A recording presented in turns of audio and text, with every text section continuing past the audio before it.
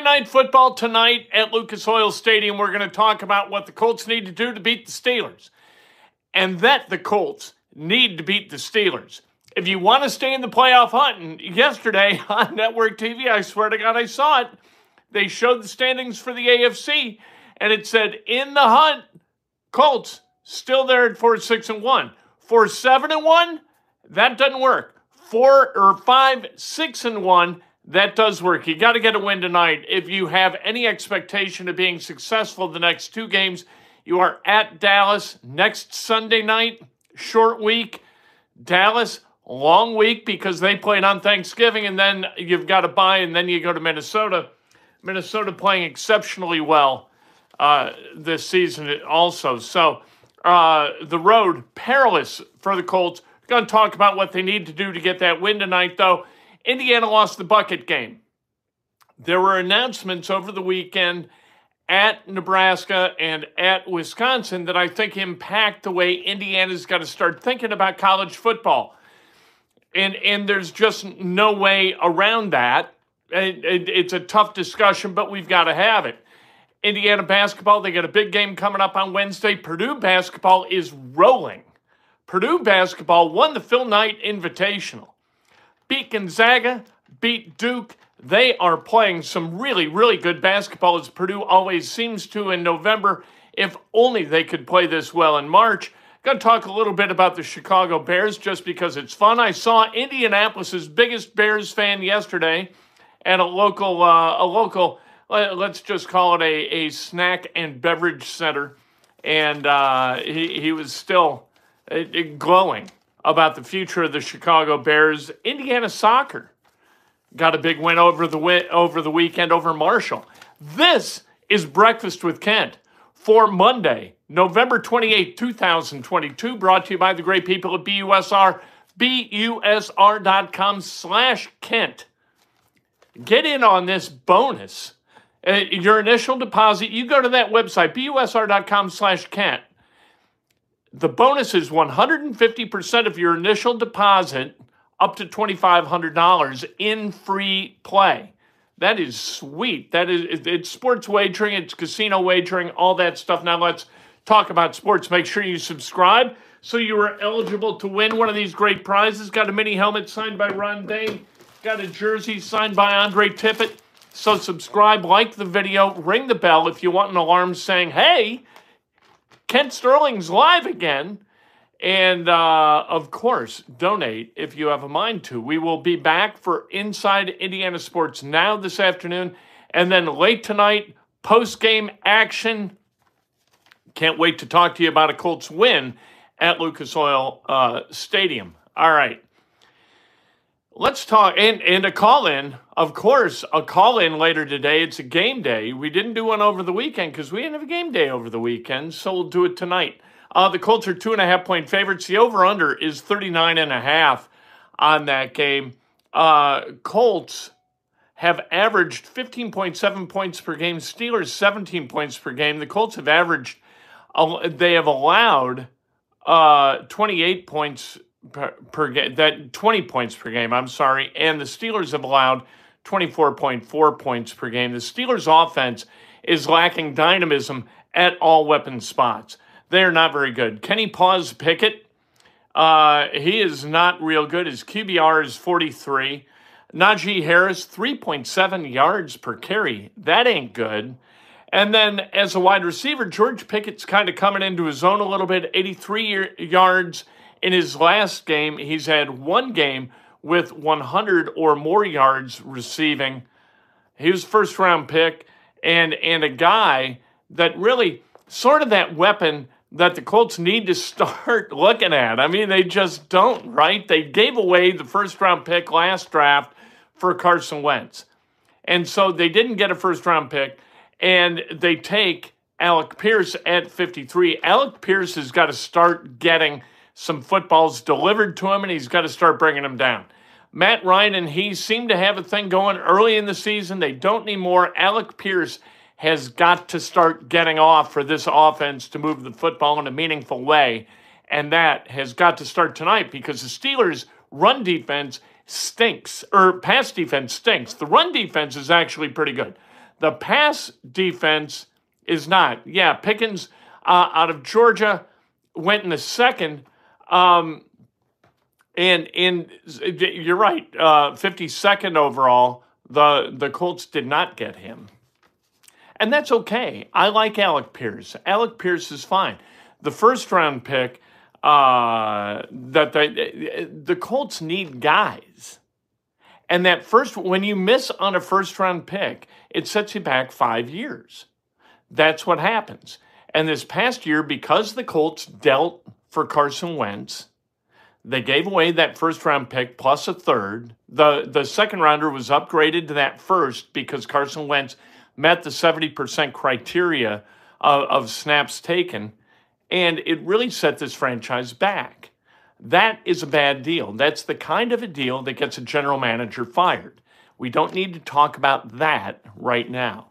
I don't think Chris Ballard's head is on the chopping block at this moment, but I think that the slack in the rope has all been given away by Chris Ballard because of where this Colts team is. You look at the offensive line, the most expensive offensive line in football, you got two big holes on that offensive line. Hopefully we see that Bernie Ryman, that's what Jeff Saturday calls him, so that's what we call him, Bernie Ryman, plays a little bit better tonight, because if he doesn't, you got a problem. TJ Watt can get to the quarterback, and then on Sunday night coming up, Micah Parsons, he is a wrecking machine. He flat destroys quarterbacks and changes games. So Ryman, baptism by fire tonight and Sunday night. We'll see what the Colts can do. The injury report for the Colts: Kwity Paye out, Zaire Franklin is questionable, Kylen Granson is doubtful, DeForest Buckner questionable.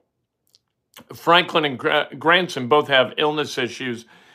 For the Steelers, Witherspoon and Warren are out. Boykin and Spillane are questionable. So there you go. What's it mean?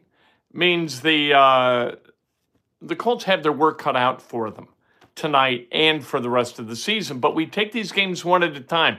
The road to 9-7-1 starts with that game tonight. And then it continues with a game against the Cowboys. And you've got a bye week to get yourself rested and well for the final 4 games of the regular season. And hopefully we're talking about a postseason.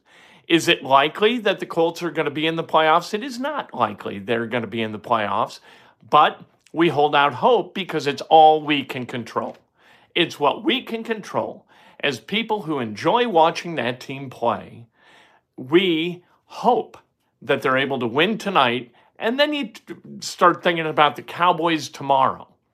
And then if you beat the Cowboys, you feel really good going into the bye week, and you've got a trip to Minnesota ahead of you, and you hope you're able to get things done there. Then you've got the Chargers at home, the Giants on the road, Texans back here. You got to find a way to win 5 of these games, including tonight's game against the Steelers. The red zone efficiency for the Colts is going to be an issue, and it has been all season. They are at it, and this is in terms of touchdowns scored. They are 30th at 43.33%. The last 3 games, they've been 31st at 28.6. The Steelers aren't any great shakes either for the season. They're ranked 26th at 48.4%. But when you get into the red zone, the field gets shrunk. And if the defense is kind of condensed in that tight area, Matt Ryan has a difficult time, and Jonathan Taylor, maybe more importantly, has a difficult time. Colts have got to be able to run the football well in the red zone or throw the football. Either one will do, right? With a win, the Colts are going to be 2 games out of both the division and the wild card because a bunch of teams won over the weekend that you really wish didn't, but the Titans lost. So I guess that's kind of a good thing. 2 back after tonight, that you can negotiate. 3 back after tonight with just 5 left for the Colts on the regular season schedule.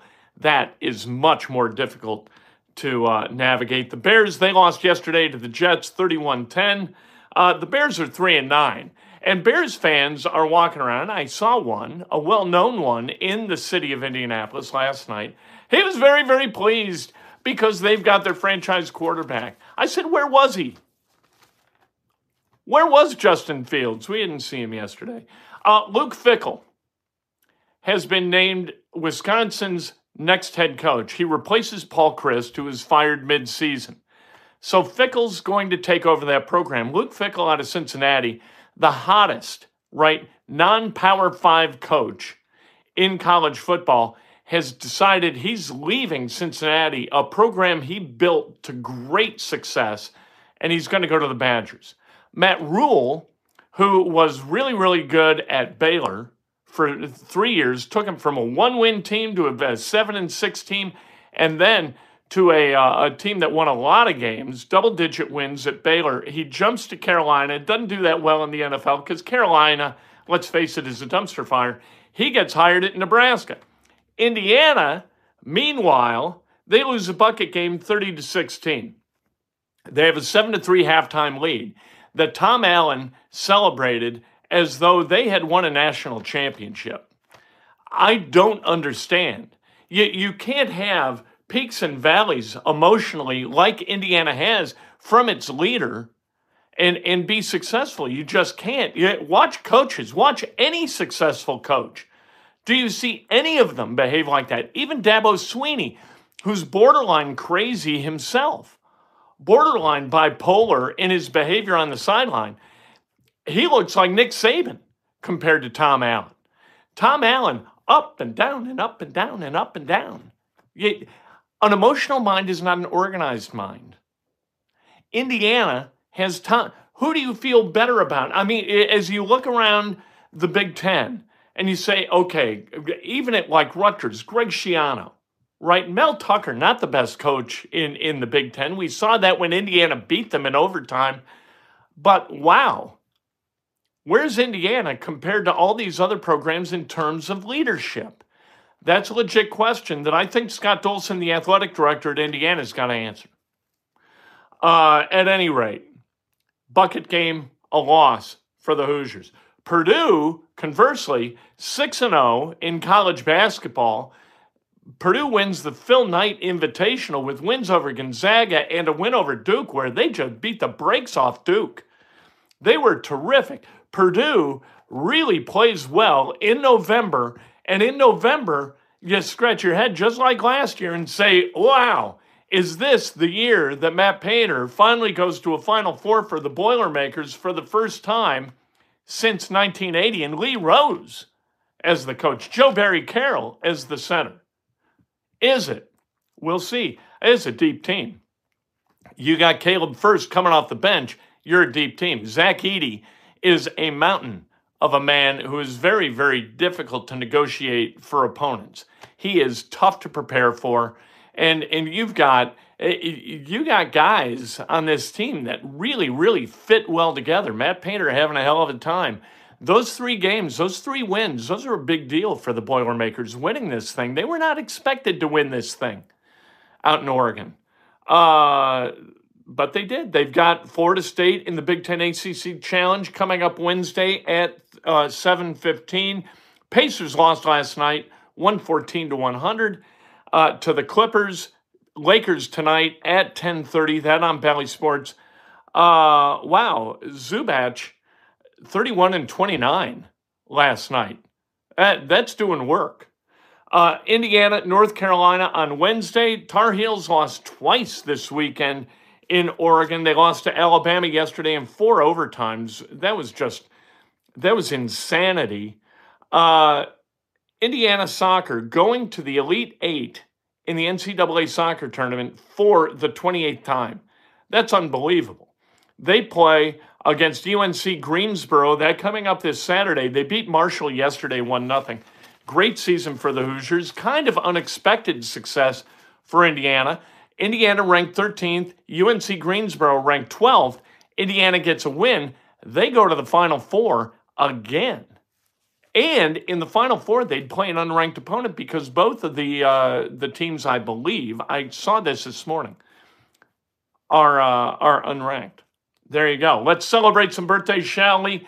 Jillian Ridenour, happy birthday. The great Ken Owen, celebrating a birthday. Mike O'Brien, celebrating a birthday. Jerry Torr, happy birthday. And the great Sage Steele, happy birthday. If today's your birthday, you celebrate like hell.